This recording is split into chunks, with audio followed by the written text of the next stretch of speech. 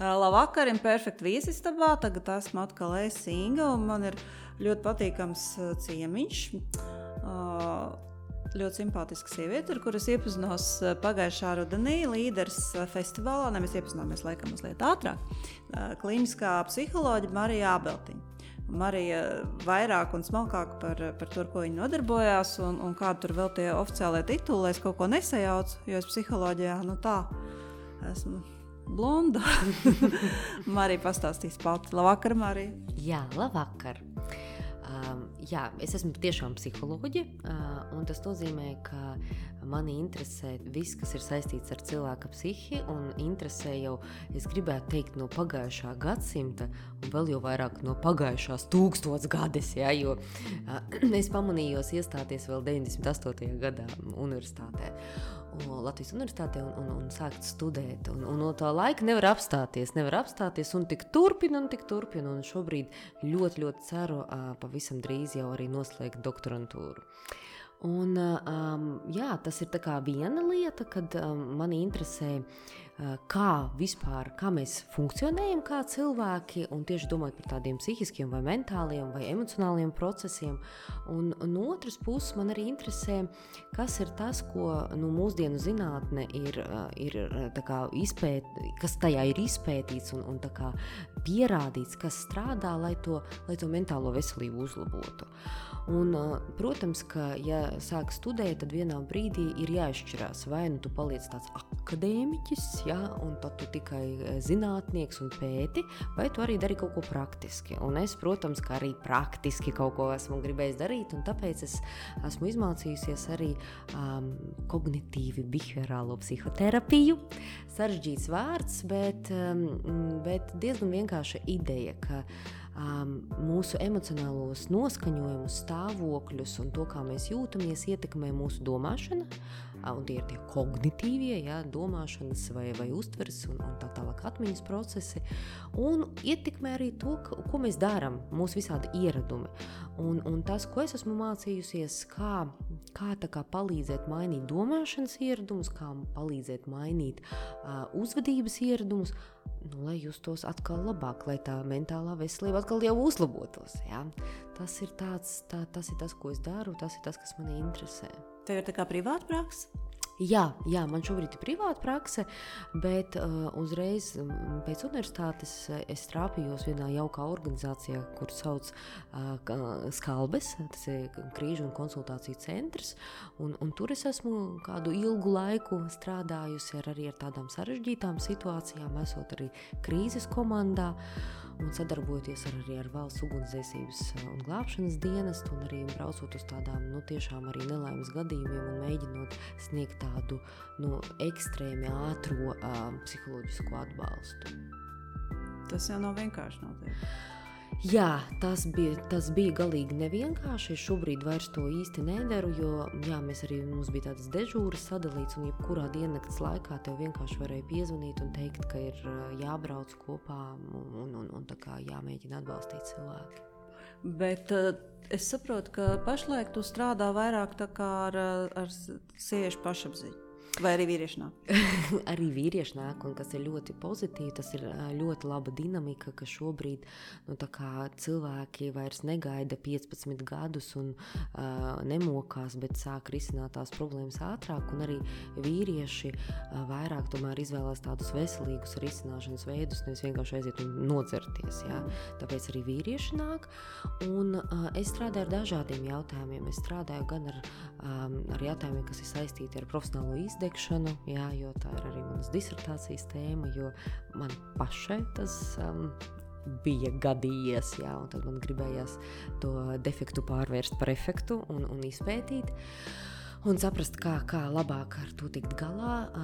Nāk cilvēki, kas sūdzās it īpaši pēdējā gada laikā, kas sūdzās gan par depresīvajiem simptomiem, gan par trauksmi, dažādām lietām. Bet, protams, ka ir arī attiecību jautājumi, dažādas pusmūža, 2/3 mūža, 1/3 mūža, krīzes, un arī pašapziņa vai pašvērtējums, nereti arī izskan kā tāds svarīgs jautājums, ko cilvēki gribētu savā dzīvē sakārtot.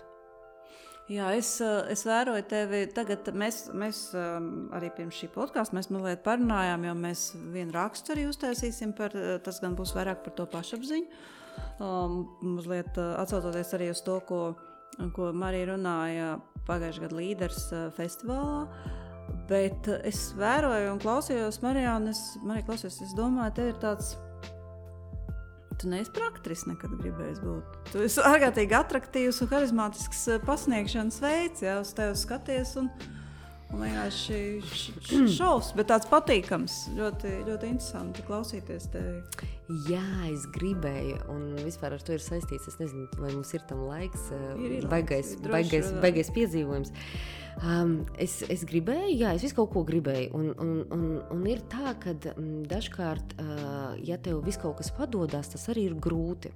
Man šausmīgi skolā patika matemātika. Es gribēju kļūt par matemātiķi, bet tie bija 90. gadi, un es neatceros, ar kuru pieaugušo es runāju. Viņš tā kā teica, ka es esmu čok, ka ar matemātiku neviens nevar nopelnīt. Ko tad es staigāšu ar, kā saka, badā, ja? Man sāka patikt, protams, ka psiholoģija, man liekas, 90. gados visiem patika psiholoģija, jo viņa pēkšņi vispār parādījās kā kaut kas tāds vispār nedzirdēts, ja?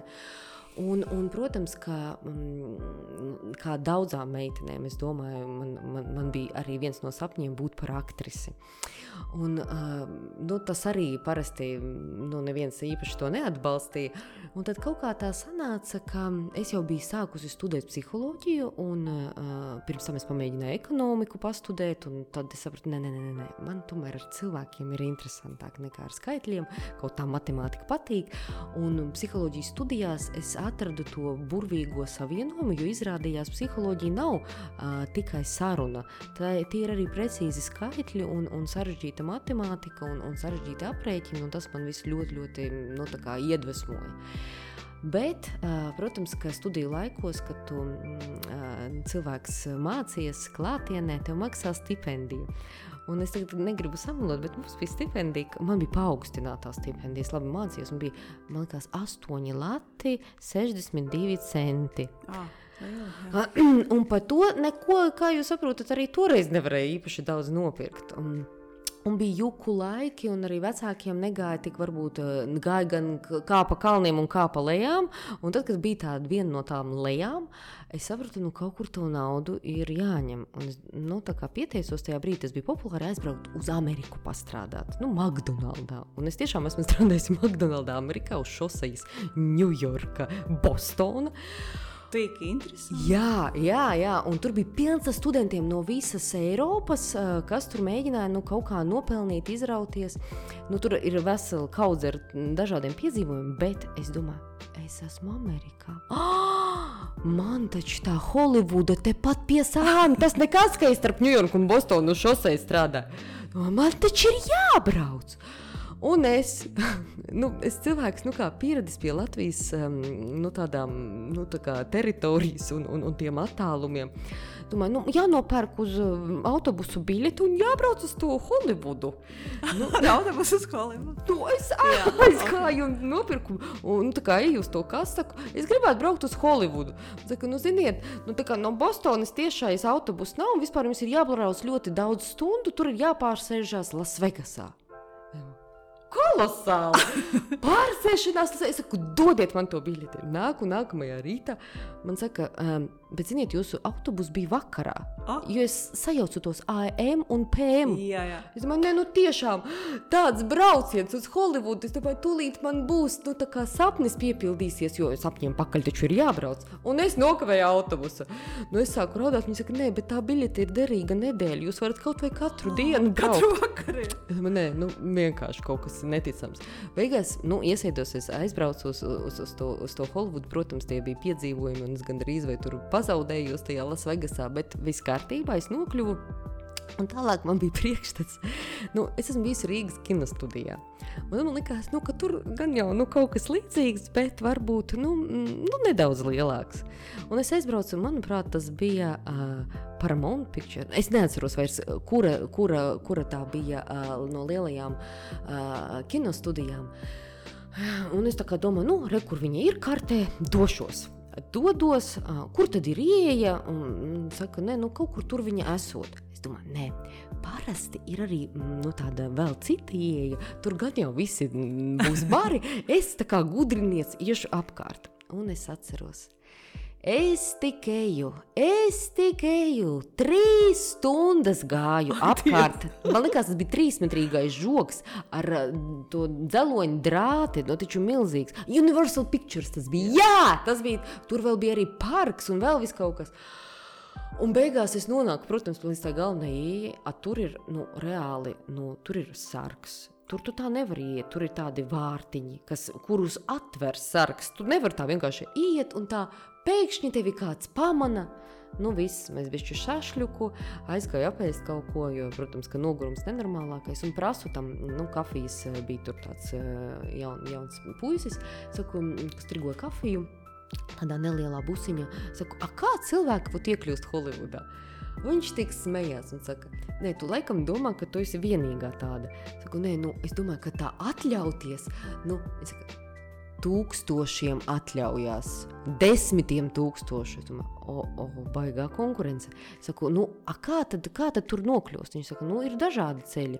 Vai caur, nezinu, kaut kādām vietām, kur tu ej uz castingu, jā, es tad uzdevu vārdu castings, jā, un tā kā vienkārši mēģini un rādi sevi, tāds variants ir, vai tu mēģini caur kaut kādām, nezinu, tā kā profesionāli iet mācīties uz kādu skolu un atkal uz tiem castingiem.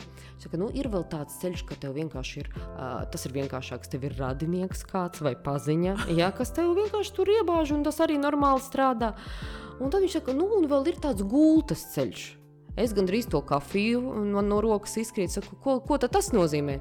Un viņš man saka, kā, tu pārguli ar mani? Ar viņu sākotnē, ar kafijas tirgotāju, jā. Un tad es tev iedodu kontaktus kafijas tirgotāju taipus žogā. Viņš tevi ieved, tu pārguli ar viņu un tā tālāk. Es saku, ārprāts, un vēl saku, kaut kas ir. Viņš saka, vēl var iet strādāt pašam par kafijas tirgotāju vai, tā kā vienkārši atrasties tur teritoriju. Man liekas, varbūt bija tur vēl kaut kāds variants, bet es noklausījos un es sapratu, ka manī bija naivisms, un tad man ir jāpieņem lēmums. Vai es nebiju jau tik ļoti jauna, man bija kaut kādi 23, varbūt 22, 23, kaut kā tā. Gana jauna, lai varētu to pēdējo ceļu vēl iet. Un tad es sapratu, tas pēdējais tas ceļš, to es negribu. Un, tā kā vai es tad eju to pirmo ceļu, kad es eju uz tām provēm, jā, un tad kaut kā tur, tad man ir jāpaliek un jāmeklē tur darbs, bet tā psiholoģija man tik ļoti arī jau patika un tās studijas, un man bija brīnišķīgs kurs, brīnišķīgs. Tu jau tad mācījies? Jā, es tad jau mācījos 2. vai 3. kursā, un es biju sakārtojusi tā, ka es uz pusgadu aizbraucu, bet es nepaņēmu pat akadēmisko, jo man atļāva atbraukt un visas astes pievilkt, jā. Jo man bija labas sekmes, un man bija tiešām brīnišķīgs kurs, kur bija fantastiski cilvēki, un es kaut kā, tā arī tā sajūta palika tajā nekurienē, un kā tas būs, kaut kā es tā nenoriskēju. Es domāju, bet labi, es devu iespēju liktenim man piedāvāt šo te aktrises darbu, ja nē, tad varbūt citreiz. Un tā es devos atpakaļ studēt psiholoģiju, bet es domāju, ka tādā pasniedzēja darbā vai lasot lekcijas, arī lieliski var realizēt tādu aktieru meistarību. Var uz tevi, kas skaties, es jau visu laiku pilnīgi skatos ar prieku, bet klausies, bet tās vispār liecina par kaut ko tādu, te meitenes iet uz vietējo televīzijas studiju, bet tu tā kā uzreiz uz Paramount Pictures dodies, ja? Jā. Tas višķi kaut ko liecina par tā raksturu, tādu apņēmību, tu esi apņēmīgs cilvēks, laikam. Jā, protams, ka es bērnībā gāju kaut kādās teātra studijās un dejošanā un visu kaut kur, jā, bet tā, es teiktu, tas bija tāds, tāda interesanta mana šķautne, jo principā, piemēram, skatoties uz tādu profesionālo karjeru, es eju ļoti, tādu klasisku ceļu, jā, tā kā es mācos un izmācos par meistaru, jā, un tad kaut ko daru, un tad uz kaut ko pretendēju. Bet šajā variantā, jā, tas bija kaut kas tāds, varbūt arī bišķiņ avantūrisks. Bet jā, avantūrisks mazliet, bet arī tāds bezbailīgs. Arī, nekautrīgs, latviešu pieticības tajā nebija. Jā, jo tas, man liekas, man ir arī ukraiņu asins. Es domāju, tas ir tas. Tu tev iedeva ukraiņu. Jā, ka tāda, tā kā, kad ir Holivuda blakus. Es domāju, kad tad es vēl tā lidošu uz to Ameriku? Ja ne tagad, tad kad? Un, protams, ka es jau tajā brīdī jau biju tur kaut kādus mēnešus nostrādājis un arī bišķiņ to sajutusi to garšu, kā tas arī funkcionē tā vide, un man tik ļoti patika, man tur viss patika. Un tad man likās, jāņem to iespēju rokā. Un tas bija kaut kā 90. Ja? Nē, tas jau bija 2000 sākums. Tas bija 2000 sākums.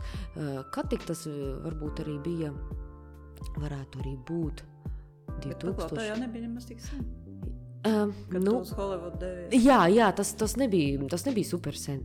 Jā, tas patiesībā bija tas gads, kad es tur biju, kad bija 11. septembrī. Jā, tas bija kaut kāds 2000 kaut kas. Jā. 2000 taču. Jā. Kad tik tas nebija, kad Rīga 800 bija. Jo es uz viņu netiku. Un es to atceros. Es biju Amerikā. Tikko bija tam 11. septembrim gada diena. Tad tas varēja būt 2001. Jā, kaut kas tāds. Jā, 2001. droši vien. 20 gadu atpakaļ. Jā, tik interesanti, klausies, tik interesanti. Bet kā tad, labi, tu turpināji studijas psiholoģijas un kā tu sāki tad strādāt Skalbēs? Jā, jo man vienmēr tā kā šķita, ka tur ir arī tāda vieta, kur ir ļoti skaidra misija. Jā, tā kā palīdzēt cilvēkiem visgrūtākajos dzīves brīžos un, protams, palīdzēt arī jebkuram citam, kas tā kā grib saņemt konsultāciju, bet man arī likās kaut kas tāds, kas tā kā sniegt tādu atbalstu tam, kam tas ir ļoti, ļoti vajadzīgs. Un arī Skalbēs vienmēr bijusi ļoti tāda tiešām feina programma, kā mācīja praktiski tikt galā ar emocijām. Kā nomierināt cilvēku, kā nomierināt pieaugušu cilvēku, sarunā. Jo viens ir nomierināt mazu bērnu, tad, kad viņu var paņemt topā, viss ir skaidrs, jā. Bet kā caur sarunu, tiešām kādus teikumus lietojot, kā būvējot teikumus, var cilvēku nomierinot, un tur ir tāda, emocija atspoguļošanas, tāda formula vesela. Un tas man ļoti likās tā interesanti to iemācīties, un pēc tam arī, tā kā mēģināt un pielietot. Kā var nomierināt? Patiesībā tiešām atspoguļot, nosaucot emocijas vārdā un sasaistot viņus ar to, kas notiek. Jā. Piemēram, nereti mēs, kad mēs esam ļoti emociju pārņemti, viņas ir daudz un dažādas, un ir ļoti labi, ka kāds nosauc tiešām vārdā, un mums tad pieslēdzās citi smadzeņu centri, kas palīdz mums tā kā saklausīt un tā kā saprast, kas notiek. Plus vēl, ja es kā cits cilvēks precīzi trāpu tajā, kad es nosaucu, ka cilvēks ir satraucies, par rītdienas sapulci vai rītdienas braucienu, tad cilvēks jūtās arī saprasts, un es arī gūstu tādu apstiprinājumu, ka es pareizi sapratu, un tas izveido tādu saikni. Un saikne, tā cilvēciskā saikne un kopā būšana, viņa fantastiski nomierina. Kad cilvēks arī tādā visgrūtākajā brīdī sajūtās, ka varbūt uz šito mirkli viņš nav te viens pats šajā pasaulē, šajā visumā. Kas nav tevi iztukšojis? Kādreiz tik daudz uzklausot dažādu veidu emocijas? Patiesībā... Emocionāli iztukšojis. Jā, protams, ka ir bijuši gadījumi un gadījums, kas man patiesībā gana iztukšoja, bija Maksimas traģēdija un tā kā palīdzēt cilvēkiem. Jau bija toreiz arī?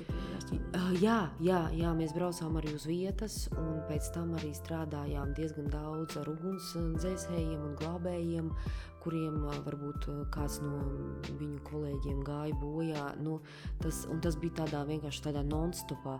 Tas bija ļoti sarežģīti, jo nebija laika atgūties un vispār saprast, kas notiek. Mēs tik runājam, tik strādājam. Bet tā kopumā, ja nav kaut kas tāds ārpus visiem rāmjiem, kaut kāda nelaime, tad tas, kas ir psihologu profesijā, ka tas ir tādas profesionālās ētikas un tādas profesionālās higienas jautājums, ka tu, ej uz supervīzijām, kur tu mēģini pilnveidoties vai tādā anonimā un konfidenciālā veidā ar pieredzējošāku kolēģi saprast gan savas emocijas, ja viņas ir kaut kā radušās konsultācijā un kaut kā viņas pārstrādāt, vai arī, ja ir kaut kāds iesprūdums vai nezinu, ko darīt, arī vienkārši gūt padomu, ja? Un tā kā arī kaut kādas prasmes pilnveidot. Plus vēl arī pašterapija. Tas arī ir ļoti svarīga lieta, iet un sevi kārtot, lai nav tā, kad atnāk klients, kas man ir ļoti līdzīgs, un mana pieredze tā sasāpās, ka es vairs nevaru pieslēgties klientam. Man jāsēž un jārauda par sevi. Tā var gadīties. Jā. Un tāpēc tā pašterapija ir ļoti būtiska. Un viņa mums bija gan jau studiju laikā, gan arī tad, kad es mācījos to psihoterapiju. Tas bija ļoti tā kā obligāti, un esmu ļoti priecīga, ka es to izmēģināju. Kā notiek pašterapija? Es nesaprotu par šitām lietām. Man ir jāiet kā speciālistam pie sava psihoterapeita. Un jārisina savus jautājumus. Tā kā vienkārši gūstot arī pieredzi, kā tas ir, ka tu esi psihoterapijā un arī atrisinot kaut kādas lietas. Tā skaitā, piemēram, es arī esmu piemācījusies vēl klāt tādu lietu kā schēmoterapija, kas ir tāds varbūt Latvijā nepārāk populārs un zināms vārdu salikums, bet tas ir psihoterapijas veids, kas ir šobrīd viens no tādiem daudzsološākiem, un viņš apvieno, manuprāt, ļoti daudzas skolas un paņem to kas vislabāk strādā, un kas arī, ko var pierādīt arī zinātniski, ka tas strādā patiešām, nevis man strādā, tev nestrādā, ja? Un tas arī, piemēram, šīs psihoterapijas veids ļoti arī palīdz darbā ar pašapziņu, ja? Un ar tādām ļoti sarežģītām lietām. Un es pati arī uz savas ādas izmēģināju, un neskatoties uz to, ka man bija daudz visādas pieredzes, tas man arī, terapijas pieredzes, man tas arī ļāva, manuprāt, vēl kaut kādas lietas atrisināt un tā kā dabūt tādu varbūt veselīgāku skatījumu uz dzīvi un tādu, mieru ar sevi, tādu dzīves kvalitāti, es gribētu teikt. Vai šit var arī atšifrēt, kas ir tā schēmoterapija? Tā katram saprotamā veidā. Schēmoterapija, viņā ir viena ļoti interesanta pamatideja. Tā pamatideja ir tāda, ka, kad mēs esam cilvēki, kas iemācās kaut ko, un tā arī dragā. Tā kā iemācās kaut kā risināt lietas. Un nereti to sauc arī par šīm te schēmām, ja, kad man ir iekšējā tāda schēmiņa, kā uz kaut ko reaģēt, kā risināt, kā to dzīvi dzīvot. Ja. Un man ir kaut kādi tādi stabili arī priekšstati vai pārliecības par to, kāda es esmu, kāda ir pasaule un kādi ir citi cilvēki. Un ko tad ar to visu darīt? Un labi, ja man ir priekšstati kaut kādi vai pārliecības, ka pasaule ir jauka, es esmu jauks cilvēks un apkārt ir jauki cilvēki, un tad es vienkārši dzīvoju to dzīvi. Bet nereti tur arī kaut kāda tādas pārliecības var izveidoties, ka es esmu, neforša vai citi cilvēki ir draudoši, un tad man var izveidoties tādi dzīves likumi un tādas schēmas, ka man ir, visu laiku ir jāuzmanās, vai nevienam nedrīkst ticēt, vai jāšmaucās, vai tieši otrādāk, tā kā jācenšas būt perfektam nepārtraukti. Un, tā kā, kad tas, kā mēs, tā kā funkcionējam, nereti ir tādi neapzināti procesi, kurus ir svarīgi tā kā celt tajā apziņas gaismā, un tad viņas var mainīt. Un otra pamatīdeja ir par to, ka mēs neesam tādi viengabalaini, ka mūsu personība nav tāds es esmu visu laiku vienāda. Nē, ka mums ir dažādas šķautnes, mēs to varam nosaukt, vai angļu valodā ir mode, režīmi vārds, ja? Vai personības daļas dažreiz cilvēkiem patīk. Tas apzīmē aptuveni vienu un to pašu, bet ideja ir tāda, ka mēs esam dažādi, un mums ir kaut kāda es, piemēram, ko es rādu darbā, tāda kārtīga un pieklājīga. Un tad ir pilnīgi cits es, kur es nezinu, klaigāju, mati pa gaisu, siekalis pa gaisu, ja? Un tad ir tāda jaukā un labestīgā un tāda ļoti racionāla es, ja? Un viņas izskatīsies un uzvedīsies un domās un jutīsies dažādi. Un tad, tajā schēma terapijā mēģināja apkopot, cik tad ir tie mūsu režīmi, kuros mēs funkcionējam un kā ar viņiem darboties, lai tomēr kaut kā vadītu to iekšējo, nezinu, orķestri vai to aktieru grupu, kas mums tur iekšā ir, jā, lai tas viss darbotos tādā saskaņā un lai mēs paši ar sevi justos labi, jā, nevis bēguļotu no sevis. Jā, jā, ļoti interesanti. Es aizvien vēl nevaru atgūties no tā Holivudas stāsta, ja? Mazliet apskaužu tev par tādu to enerģiju un to. Vai tu saviem klientiem runājot par pašapziņu, vai tu māci būt arī, nevis māci, bet kā psihologā, sarunās, vai tu iesaki būt arī drosmīgākiem kādreiz, vai tas vienkārši cilvēkā ir iekšā, un tad, kad tu esi drosmīgs, un tad tu esi, un kad tu neesi, tad tu neesi. Ko nevar darīt arī terapeiti? Ko nevar darīt? Man liekas, kamēr tu esi dzīves, viss kaut ko var darīt, ja? Un, protams, ka mums atkal jau ir kaut kāds iedzimis temperaments un iezīmes, un kāds būs, labāk izvērties riskus, un kāds mazāk izvērties riskus, un kāds būs drosmīgāks, un kāds varbūt mazāk, bet daudzas lietas tomēr mums ir tādas šķēres, ko mēs varam mainīt, un ko mēs varam attīstīt uz to pusi, kas mums šķiet tāda, kas uzlabos mūsu dzīves kvalitāti.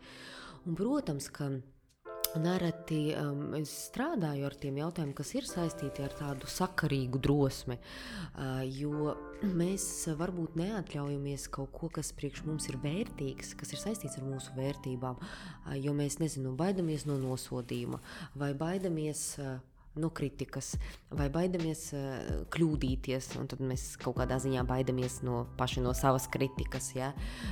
Un, protams, ka ir tad svarīgi stiprināt to sajūtu, ka es varu atļauties darīt lietas, kas man ir vērtīgas, neskatoties uz to, ka varbūt man ir bail, ja? Un tad mēs meklējam to motivāciju, tos vārdus un tos darbus, kas palīdzēs. Tas ir no vienas puses, ja domā par pašapziņu. Un, protams, ka es mācu drosmi cilvēkiem, kas cieš no trauksmes traucējumiem. Ja? Kad, cilvēks baidās iziet ārā no mājas, vai baidās iet lielveikalā, vai ir panikas lēkmes, vai ir, ne tikai trauksmes tādi klasiskie traucējumi, bet arī, obsesīvi kompulsīvie traucējumi, ja? Kad cilvēks, nepārtraukti mazgā rokas, un tas nav par higienu, kuru mums visiem iesaka, bet kad jau āda, ja? Pilnīgi lobās nost, vai, vēl kaut kādas citas lietas ir. Un tad, protams, ka es mācu būt drosmīgākiem un, pieredzināt to trauksmi, ja? Un nebaidīties no daudzām lietām, kas nav bīstamas un ko cilvēks arī racionāli saprot. Bet saki, piemēram, ar fobijām arī tu strādā? Arī tas, jā. Psihologs strādā arī ar tādām lietām, nav obligāti jāiet pie psihoterapeita ar medicīnisku izglītību, kā tur tā lieta? Tur ir tā, tas ir tāds sarežģīti ar to vārdu psiho. Jā, īsti nevar dažreiz saprast. Jā, tur var mēģināt atcerēties tā. Uz psiho ir 3 profesijas. Tas ir psihologs, psihoterapeits un psihiatrs.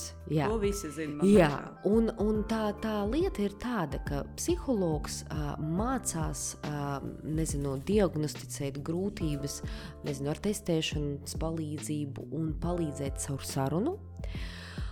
Psihiatrs mācās diagnosticēt pēc saviem kritērijiem un palīdzēt caur medikamentiem. Un šīs abas profesijas var iet un tālāk mācīties psihoterapiju. un tur satikties pie viena sola, jo es arī kognitīvu behaviorālo terapiju mācījos kopā ar vairākiem psihiatriem. Un tur šīs divas profesijas satiekās, un patiesībā, manuprāt, psihoterapiju var mācīties arī citas profesijas, un Eiropā arī, piemēram, sociālo darbinieki, kas ir mācījušies, tie, kas ir jau saistīti tik un tā ar cilvēks darbu. Un psihoterapijas virzieni ir ļoti dažādi. Ja? Un ir, piemēram, es pieņemu, ka ir dzirdēts, psihodinamiskā, eksistenciālā, psihodrāma, ja? Ļoti, ļoti daudz un dažādi tur viņi ir, tie virzieni, un katrs tad, gan psihologs, gan psihiatrs, gan arī varbūt, citas profesijas pārstāvs, izvēlās to psihoterapijas virzienu, kas viņam liekas, ko nebūs kauns piedāvāt tam klientam. Ja? Un es izvēlējos, kāpēc vēl kognitīvu behaviorālo, jo viņai ir tomēr kaut kāda pierādījuma bāze, ka man nebūs kauns skatīties cilvēkam acīs, ka es viņam piedāvāju metodi, ko es zinu, ka palīdz 5%. Nē, es zinu, ka viņa palīdz, 80, 90 pie noteiktiem traucējumiem, vai vismaz 60%. Ka tas ir kaut kas, kur ja mēs tā darīsim, ja mēs tā runāsim, ja mēs tā skatīsimies, tad tas iznākums būs tāds feins, nevis, būs kā būs, ja? Un, protams, ka arī psihoterapijas balstās dažādos arī tādos filozofiskajos noskaņojumos un virzienos, un man ir tas tūs, kur ir tas svarīgais, tas cilvēku kontakts, un kur mēs ar klientu esam, teiksim tā, kur es neesmu kaut kāds guru, ja, bet mēs vienkārši, cilvēks ir eksperts savā dzīvē, es esmu eksperts tajā, ko es daru, un es palīdzu cilvēkam, ja, es esmu tāds ceļa biedrs, kas palīdz tā kā tos resursus aktivizēt, kas cilvēkam varbūt kaut kādā dzīves posmā ir izzuduši, ja, vai es zinu, kā pārstrādāt, kaut kādas traumatiskās pieredzes, un es palīdzu, un tālāk cilvēks dzīvo, ja. Tāda bija tā mana izvēle. Un, jā, tāpēc, lai risinātu lietas, ir jāsaprot, ja gribās saprast, kas notiek, tad noteikti var iet gan pie psihologa, gan pie psihiatra, un nereti tas pat ir ļoti labi aiziet pie šiem diviem speciālistiem. Viņi katrs no savu skatu punkta paskatās, un nav tā, ka psihiatrs skrien un uzreiz ar tablešu paciņu uzreiz viņu mēģina iegrūst. Nav tā, tas ir tāds kaut kāds, kaut kāds aplams stereotips. Un es zinu tos kolēģis, ko es pazīstu, viņi ir vienkārši fantastiski speciālisti un cilvēki, un viņi mēģina palīdzēt no savas puses, ieraudzīt psihologs no savas puses un dot tās rekomendācijas, un tad jau tālāk mēs varam lemt, ko mēs darām. Vai mēs ejam psihoterapijas kursu, kas ir palīdzības caur sarunu, vai mēs ejam medikamentozo palīdzību, vai mēs ejam kombinēto. Jo, ja godīgi, pie tās pašas, vidēji smagas depresijas, vislabākais ir kombinētais kurs, ja, kur būs tie rezultāti gan īstermiņā, ka cilvēks vienkārši varēs sākt funkcionēt beidzot, gan ilgtermiņā, jo psihoterapija palīdzēs tos grābekļus apzināties, saprast un varbūt neuzkāpt uz viņiem vēlreiz. Tu minēji par to, kā pārvērst tu kaut kā smalkāk pateici, teiksim, defektus efektos. Kā tu rakstīji disertāciju par izdegšanas tēmu, jo tev paši tā piemeklēja, kā tas notika, var īsumā vismaz Jā, tas notika, atskatīties uz to. Tas notika, ir vairāki ceļi, un man likās tādi klasiski. Protams, ka var izdegt darot kaut ko nemīlamu darbu un atrodoties. Jā, lai būtu pazīmes, lai mēs visi saprastu, kā mēs izdegam, varbūt mēs nezinām. Jo tas klasiskais veids viens ir, kad mēs daram nemīlamu darbu, atrodamies vidē, kas ir vārdarbīga, un, protams, ka es domāju, jebkurš saprot, ka ilgi atrodoties, darot to, ko tu ienīsti, vai vienkārši tev ir līdz brošai, un vēl tevi kāds knābā vai nenovērtē, vienkārši ir jāsagaida, ka tu izdegsi. Vai kaut kas vēl sāksies. Bet es, protams, bišķiņ iesmējos, bet tur nav nekā smieklīgi, tas ir diezgan bēdīgi, un es izdegu bišķiņ savādāk. Man bija daudz darba, un daudz enerģijas, daudz ideju, un man viss patika. viss. Es gribu darīt šito, un es gribu darīt to, un es vēl paralēli strādāju tajā mirklī, kad es sāku arī pelnīt, es ne tikai McDonaldā pastrādāju pusgadu un tad nopelnīju sev visam mūžam, nē. Tā tas nebija, kaut toreiz tur maksāja $7 stundā. Ja? Man bija 8 mēnesī, ja? Un 7 stundā. Tas bija vienkārši kaut kāds kosmos. Bet es arī aizgāju strādāt pavisam citu profesiju, jo tajā laikā, kad es strādāju, vēl pat nebija, man likās, nevienā augstskolā nemācīja sabiedriskās attiecības.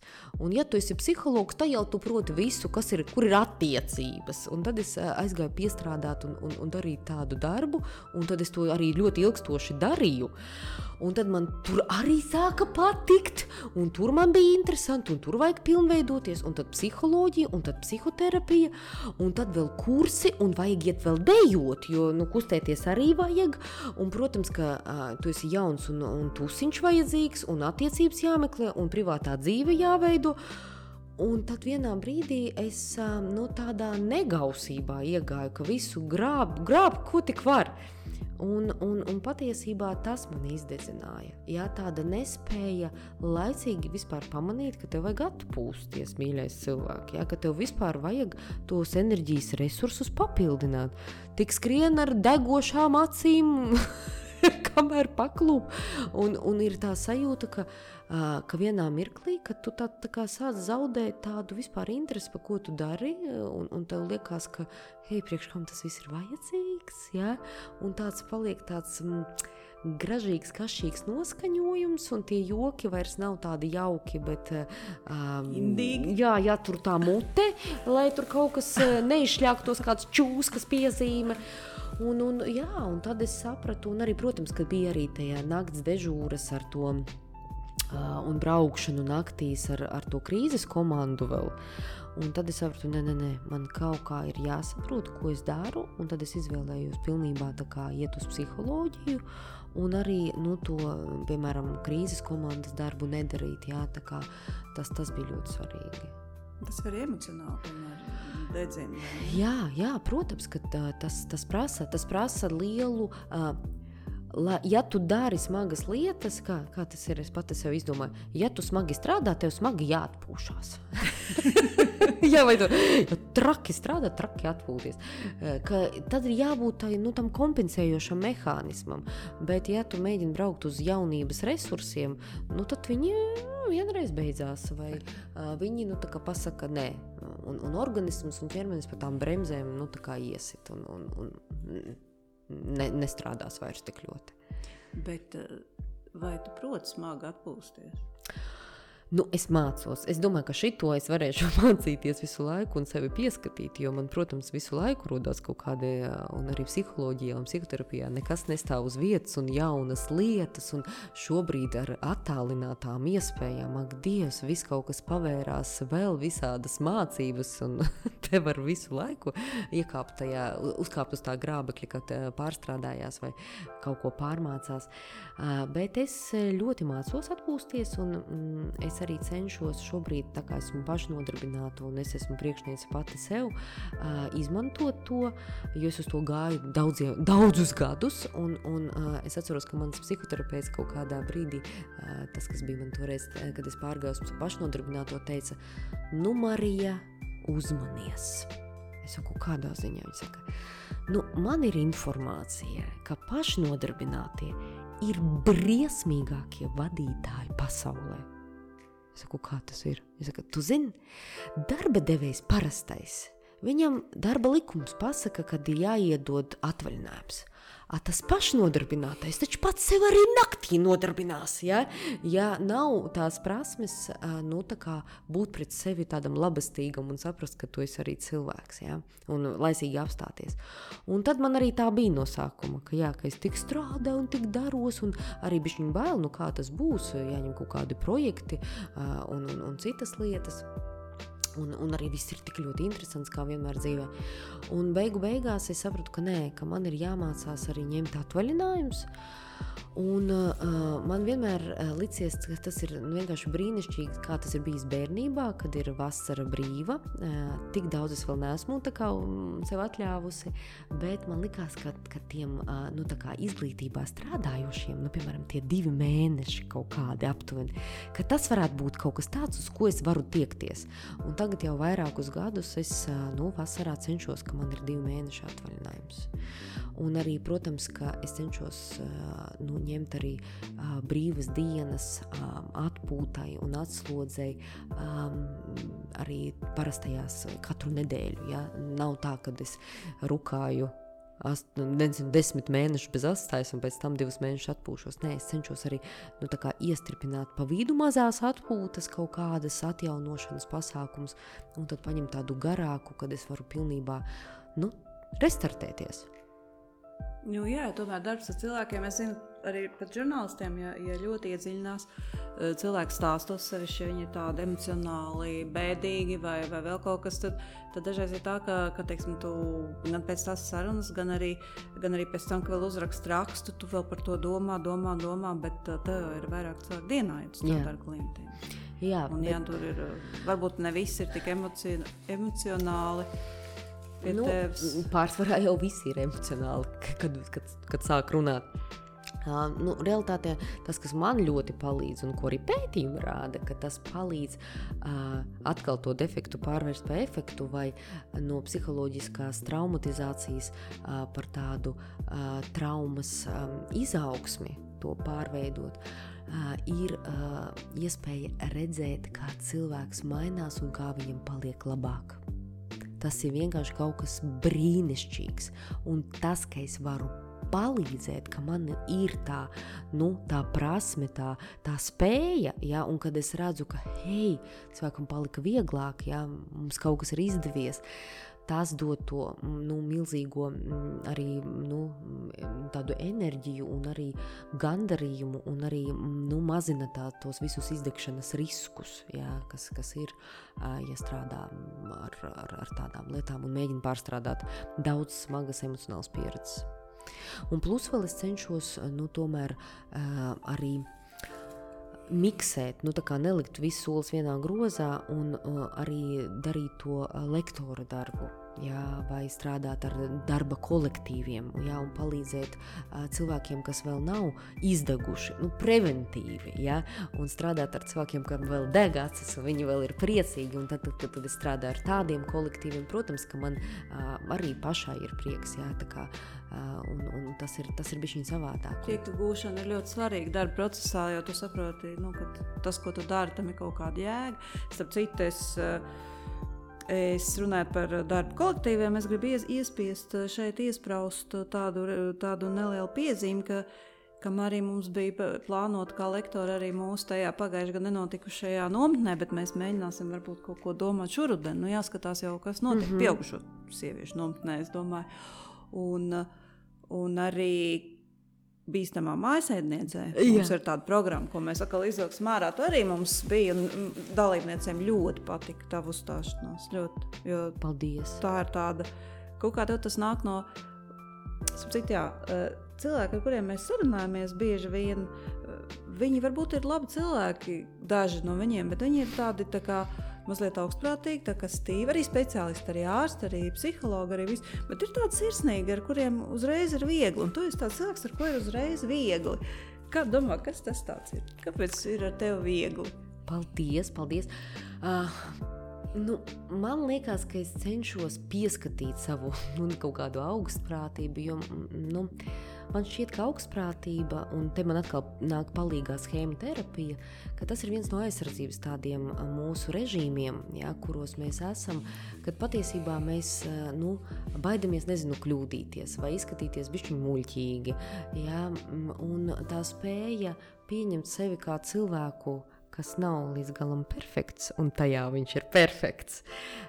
Tas ir tas arī, ko es trenēju, ka saglabāt tādu veselīgu arī attieksmi pret to, kad pat, ja es esmu, izmācījies, ko es neesmu pasaules centrs, ja, un pat, ja es kļūdīšos, nekas, gadās, ja, un tad ir vieglāk, ja.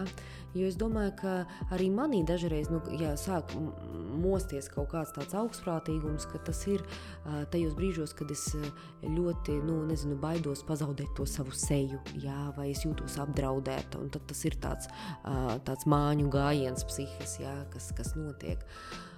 Jā, un man prieks, ka tu saki, kad ir tā sajūta laba, jo tas arī man ir ļoti svarīgi, tā atgriezeniskā saite. Un jā, man liekas, ka es arī mēģinu sevī nenogalināt to daudzīšanās iespēju. Jā, tā arī izskaties. Vēl mēs runājām pirms podcastu, mēs runājām par dažādām lietām, ko mēs gribēsim uzrakstīt, bet mēs mazliet varam arī tam pieskarties. Es domāju par to pašapziņu, bet man ienāca prātā vēl viena cita lieta. Mēs runājam par to, kāpēc mums ir iekšējais kritiķis, ko tu toreiz arī līderē, ka runāji, tu nosauc par iekšējo veču, ja, kas tev visu laiku aizrāda. Tā ir tā viena lieta.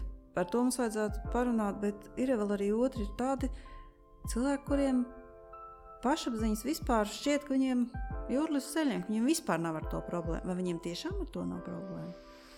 Vai arī tas arī ir kaut kas tāds, kā es sev vienkārši dodu pasaulē, un iekšā varbūt man tā veča vienalga saklāsies, ko tad dari, ja to kā dari ne tā, bet es vienkārši neizrādu nevienam to. Es domāju, ka tā kā es skatos uz veselīgu pašapziņu un tādu, viņā ir iekļauta tāda lieta kā cieņa. Cieņa gan pret sevi, savām vajadzībām un emocijām, un cieņa arī pret otra emocijām un vajadzībām. Un bez tās cieņas man grūti iedomāties kaut ko veselīgu. Un ja cilvēkam ir tik daudz pašapziņas, ka viņš nomīda citus cilvēkus, viņu vajadzības nepamana, tā kā varbūt pat mērķiecīgi uzpļauj tam visam, man tas nešķiet veselīgi. Jā, tas man šķiet jau aiziet tādā patiesībā atkal kārtējā aizsardzībā, jā, vai tādā aizsardzības režīmā, kad cilvēks mēģina sevi tā mākslīgi varbūt paaugstināt, lai tā kā visi pārējie ir nebūtiski, un tad es jūtos tā labi, kad man ir kaut kāda vērtība. Ja? Tas man šķiet, tur nav veselīgums, jo ir ok justies vērtīgi arī, ja citi ir vērtīgi. Ja? Kad es spēju izturēt, ka vēl kāds cilvēks ir lielisks, ja? Vai vēl kādam izdodas, ka tas ir veselīgi. Ja? Tāpēc es teiktu, ka atkal jau tas zelta vidusceļš, viņā ir tas veselīgums. Un atgriežoties pie tās kritikas, jā, tas ir tas, kas arī rada gan to aroganci un augstprātību, gan arī šausmīgu tādu izdabāšanu, tādu pretējo, ka es tik visiem pakalpoju, vai varbūt tādu kaut kādu crazy perfekcionismu, jā, jebkurā lietā. Vai nezinu tādu, tas, kas šobrīd modernais vārds prokrastinēšanu vai atlikšanu. Tas viss, tie visi ceļi, jā, visi šie režīmi, kuros mēs iekrītam, jā, vai sevis mierināšana, nezinu, caur seriāliem, mēdienu un vēl nezinu ko, vēl neveselīgākām vielām, es domāju, un lietām. Tas viss ir bieži vien, ja mēs meklēsim, mēs atradīsim to kritiķi iekšējo. Kritiķi vai tādu veselu brāļus vai māsas kritizētājas, kur viena no mūsu daļām nemitīgi nosoda, otra daļa nemitīgi pieprasa neiespējamo. Un mēs pieprasam no sevis bieži vien absolūti neiespējamās lietas. Ja? Izskatīties ideāli. kā tas ir. Ja? Un tad tiek izdomāti visādi ideāli. Ja? Vai paspēt vienkārši neiespējamo darbu sarakstu izdarīt vienā dienā. Un tad jau otra mūsu kāpēc viņas nosauc pa večām, tāpēc, ka es atcerējos kaut kādas tādas smieklīgos zīmējumus, karikatūras, kur bija uzzīmēts tādas tiešām večiņas, kas sēž pie kāpņu telpām, pie daudzdzīvokļu mājām, un skatās, kad kāds nāk un visus tik nosoda, un visus tik aprunā, un par visiem pasaka tik kaut kādas pretīgas un ielīgas piezīmes. Un tās večas ir nevis dēļ vecuma, bet dēļ šīs te attieksmes. Un nereti mums iekšā ir tās večas, ka viens saka, oi, nu varētu jau piecelties un kaut ko izdarīt. Un otrs saka, oi, nu piecēlās un paskat, un tās rokas aug vispār nezinu no kuras vietas. Labāk jau būtu gulējusi, ja? Un tad sanāk, ja es atpūšos ir slikti, ja es strādāju ir slikti. Nu, tā kā visu laiku iekšēji ir tāds, patiesībā stresa uzdzīšana, pat ja apkārtēji neviens no mums neko pat neprasa. Ja? Un dažreiz man cilvēki tā arī saka, man jau pat priekšnieks saka, ka lai es eju atpūšos, bet es nevaru. Un saku, un kas tev nelaiž? Tu zini, es tā kā sev saku, ja tu aiziesi atvaļinājumā, tavā vietā atnāks kāds cits, tu jau tāda neprašņa, tu neko neprot darīt, cits kaut ko izdarīs labāk, un viss, un tevi atlaidīs. Un sanāk tāda gan sevis kritizēšana, gan iebiedēšana, ja? Un šīs te ir kaut kas tāds, kas, ārkārtīgi mūs tādu disbalansu ievieš un neļauj mūsu tā ir tā pašapziņa, kas visu laiku tiek gremdēta. Ja? Un psiha, protams, nevar visu laiku atrasties nepārtrauktā stresā, un tāda izdomā visādus tādus māņu gājienus. Pacensties un censties, bet problēma ir tāda, ka večai nekad nav gana. Pacenties šito atraukti nenomazgāti. Tas nekas, ka tu esi projektu pabeigusi. Atraukti netīri vai, labi, arī trauki tīri. Galva nav, mati nav nogriezti. Ja? Un tā tālāk. Un, tāpēc, šī te kultivēt sevī tādu to veselīgo, labestīgo attieksmi, kad mēs spējam izturēties tiešām ar cieņu pret savām vajadzībām, pret savām emocijām un arī pret citiem cilvēkiem, tas ir tā panākuma atslēga, kas tās večas iekšējās var neutralizēt ar laiku. Jā, ir redzēti cilvēki gan darba kolektīvi, par ģimenēm nerunāsim, tur mēs arī zinām, ka visādi iet starp dažādiem ģimenes locekļiem, tur visādas emocionālas lietas, bet darba kolektīvos arī redzēti gan kolēģi, gan piemēram, vēl sliktākie ir augstākā priekšniecība, kas visu laiku cenšas kaut kā sevi pacelt, noniecinot citus, pie kam tajā brīdī, ka varbūt tie citi būtu jāslavē, bet tā trāpot pa vājākām vietām, un tā diezgan traki. Jā, tas ir traki, un tas tiešām nav retums, diemžēl. Un arī man ir sanācis arī kaut kad arī savu laiku vadīt arī tādas nodarbības par, mobbinga atpazīšanu darba vietā. Un tad mēs par to diezgan daudz runājam, un arī dažādi uzņēmumu pārstāvi un organizāciju pārstāvi stāsta, ka tas aizvien ir. Tas nekas, ka mēs esam 21. gadsimtā Eiropā un vēl nezinu kas.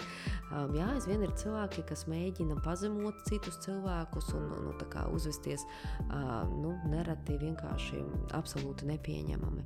Un, protams, ka tāda pašapziņa šajā gadījumā un tāda veselīga attieksme pret savām vajadzībām šeit arī ir ļoti palīdzoša, jo tad mēs varam nospraust arī robežas tādam emocionālam varmākam. Pirmkārt jau saprast, ka mums vajag nospraust to robežu, un otrkārt pietiekami būt drosmīgiem to darīt. Nevis pakļauties savam iekšējam kritiķim, kas varbūt arī saka, varbūt viņam ir taisnība. Jā, varbūt viņam ir taisnība, vai viņš ir tik spēcīgs, vai tu neko citu neatradīsi. Jā, kur tad tu iesi? Cik tad tev gadiņi? Ja? Kura tu dzimuma esi? Un tad visu kaut ko mūsu iekšējā kritika tur saka, tev līdz pensijai 10 gadi. Kur tad tu iesi? 1 gads, tā vispār. Ja? Un, protams, kad ir dzīvē katastrofālas situācijas, kur mēs izdzīvojam, kur mēs dzīvojam izdzīvošanas režīmā, un mēs patiešām saprotam, ka mums ir galvenais izdzīvot un vienkārši, nopelnīt tai maizei, lai pabarotu, bērnus vai kaut ko tādu. Bet tas nevar būt mūžīga, tāda hroniska situācija, jo tad tas izklausās nevis pēc krīzes, ja, kur arī jāmeklē palīdzību un jāiet ārā no tās krīzes, bet tas izklausās, ka mēs esam izstrādājuši paši priekš sevis taktiku pakļauties tam iekšējam kritiķim un pakļauties arī ārējam varmākam un vienkārši tā kā ciest, ja, un tas bieži vien nekur neaizved, ja, tikai pie vēl lielākam ciešanām. Ir redzēts arī, ka ja cilvēki pie tā pierod, tad vienkārši viņi pie tā pierod un tā arī dzīvo, un tas pat vairs laikam nesagādā. Tas sagādā ciešanas, bet diemžēl mēs pierodam, nevis mums nesāp, bet mēs pierodam un mēs pazaudējam orientierus, kas ir norma. Mēs aizmirstam, ka tas ir nenormāli. Un dažreiz man arī cilvēki tā kā atnāk un saka, nē, mans vadītājs pateica, ka es esmu cūka. Es saku, ko? Ārprāts! Kā tu jūties? Es saku, nē, viņš tā visu laiku saka. Un tad man cilvēki pārprasa, tas tā nav normāli? Es saku, Klau, vispār nē. Tā nav, ka visi priekšnieki saka cūka saviem darbiniekiem. Ja? Un tad cilvēks saka, Klau, ja tu tā man saki, es saku, bet padomā, ja tev to stāstītu kāds tuvinieks vai draudzene, tu arī teiktu, ka, jā, lai viņš saka cūka. Nē, ja tā man stāstītu draudzene, es teiktu, skrien prom, met to darbu vispār projām, meklē citu, atradīs galu galā normālāku. Bet par sevi mēs nereti mēs normalizējam absolūti nenormālās lietas. Jā. Tas ir tā pierašana, bet tas nenozīmē, ka mums nesāp, mums sāp. Jā. Bet, protams, arī tās sāpes var palikt tādas trulas, un tad mēs aizmirstam, kā tas ir, kad nesāp. Jā. Un dzīvojam tajās ciešanās. Nerunāsim tagad, piemēram, par kaut kādu fizisko vardarbību, bet mēs, piemēram, pie darba kolektīviem vai pie kaut kādiem, es nezinu, varbūt deju kolektīvs, vienalga, kolektīvs, ja. Tad kas mudina cilvēku būt ļaunu, tā kā pazemot cits cilvēks, jo es esmu redzējis, kaut kad senāk, laimīgā kārtā, vispār esmu redzējis, ka cilvēks ļoti labi apzinās, ko viņš dara, ļoti labi apzinās, ka viņš pazemo, un pēc tam viņš jūtās priecīgs. Es tiešām esmu redzējis, kaut kādos kolektīvos. Kas ir tas, kāpēc viņam to vajag? Es nekad nevarēju saprast, kāpēc cilvēkam kaut ko tādu vajag. Es domāju, ka jautājums par varu. Vardarbība ir saistīta ar varu ļoti nereti. Un jautājums, priekš kam cilvēkam ir vajadzīga vara? Un tādā nesmukā veidā, tas atkal ir par to pašapziņu, ka tad cilvēks jūtās varens. Viņš kaut ko var, ja viņš kaut ko spēj, un ja tu kaut ko spēj, un tev cilvēki pakļaujās vai izdara tā, kā tu gribi, un tu iegūsti, kaut kādu naudiņu, produktiņu, iespējiņu, ja, ko tu esi gribējis. Pirmkārt jau forši, ka tev ir tagad tā naudiņa vai iespējiņa, un otrkārt, tu tāds varens. Bet, kā mēs labi zinām, šis viss ir īstermiņa lietas, jo vardarbība, viņa to ātri var panākt, pienāc klāt un atņem somiņu, bet tas ir īstermiņa risinājums, un tas, protams, ka arī tam pašam cilvēkam ilgtermiņā nedod nekādu prieku, apmierinājumu. Tāpēc viņš turpina atkal? Jā, un viņš turpina atkal, un līdz ar to, atkal jau, lai ar to tiktu galā arī pašam cilvēkam, tad tas, kas arī ir vardarbīgs, jādodās arī, kas ir emocionāli vardarbīgs, uz kaut kādu terapiju, lai to pašapziņu saremontētu vai iemācītos risināt problēmas savādākā veidā, ja? Vai iemācītos palūgt to, ko viņš grib, vai uzstāt uz savām vajadzībām. Uzstāt uz savām vajadzībām ir pilnīgi normāla lieta, tikai ir jādara tas civilizēti. Ja?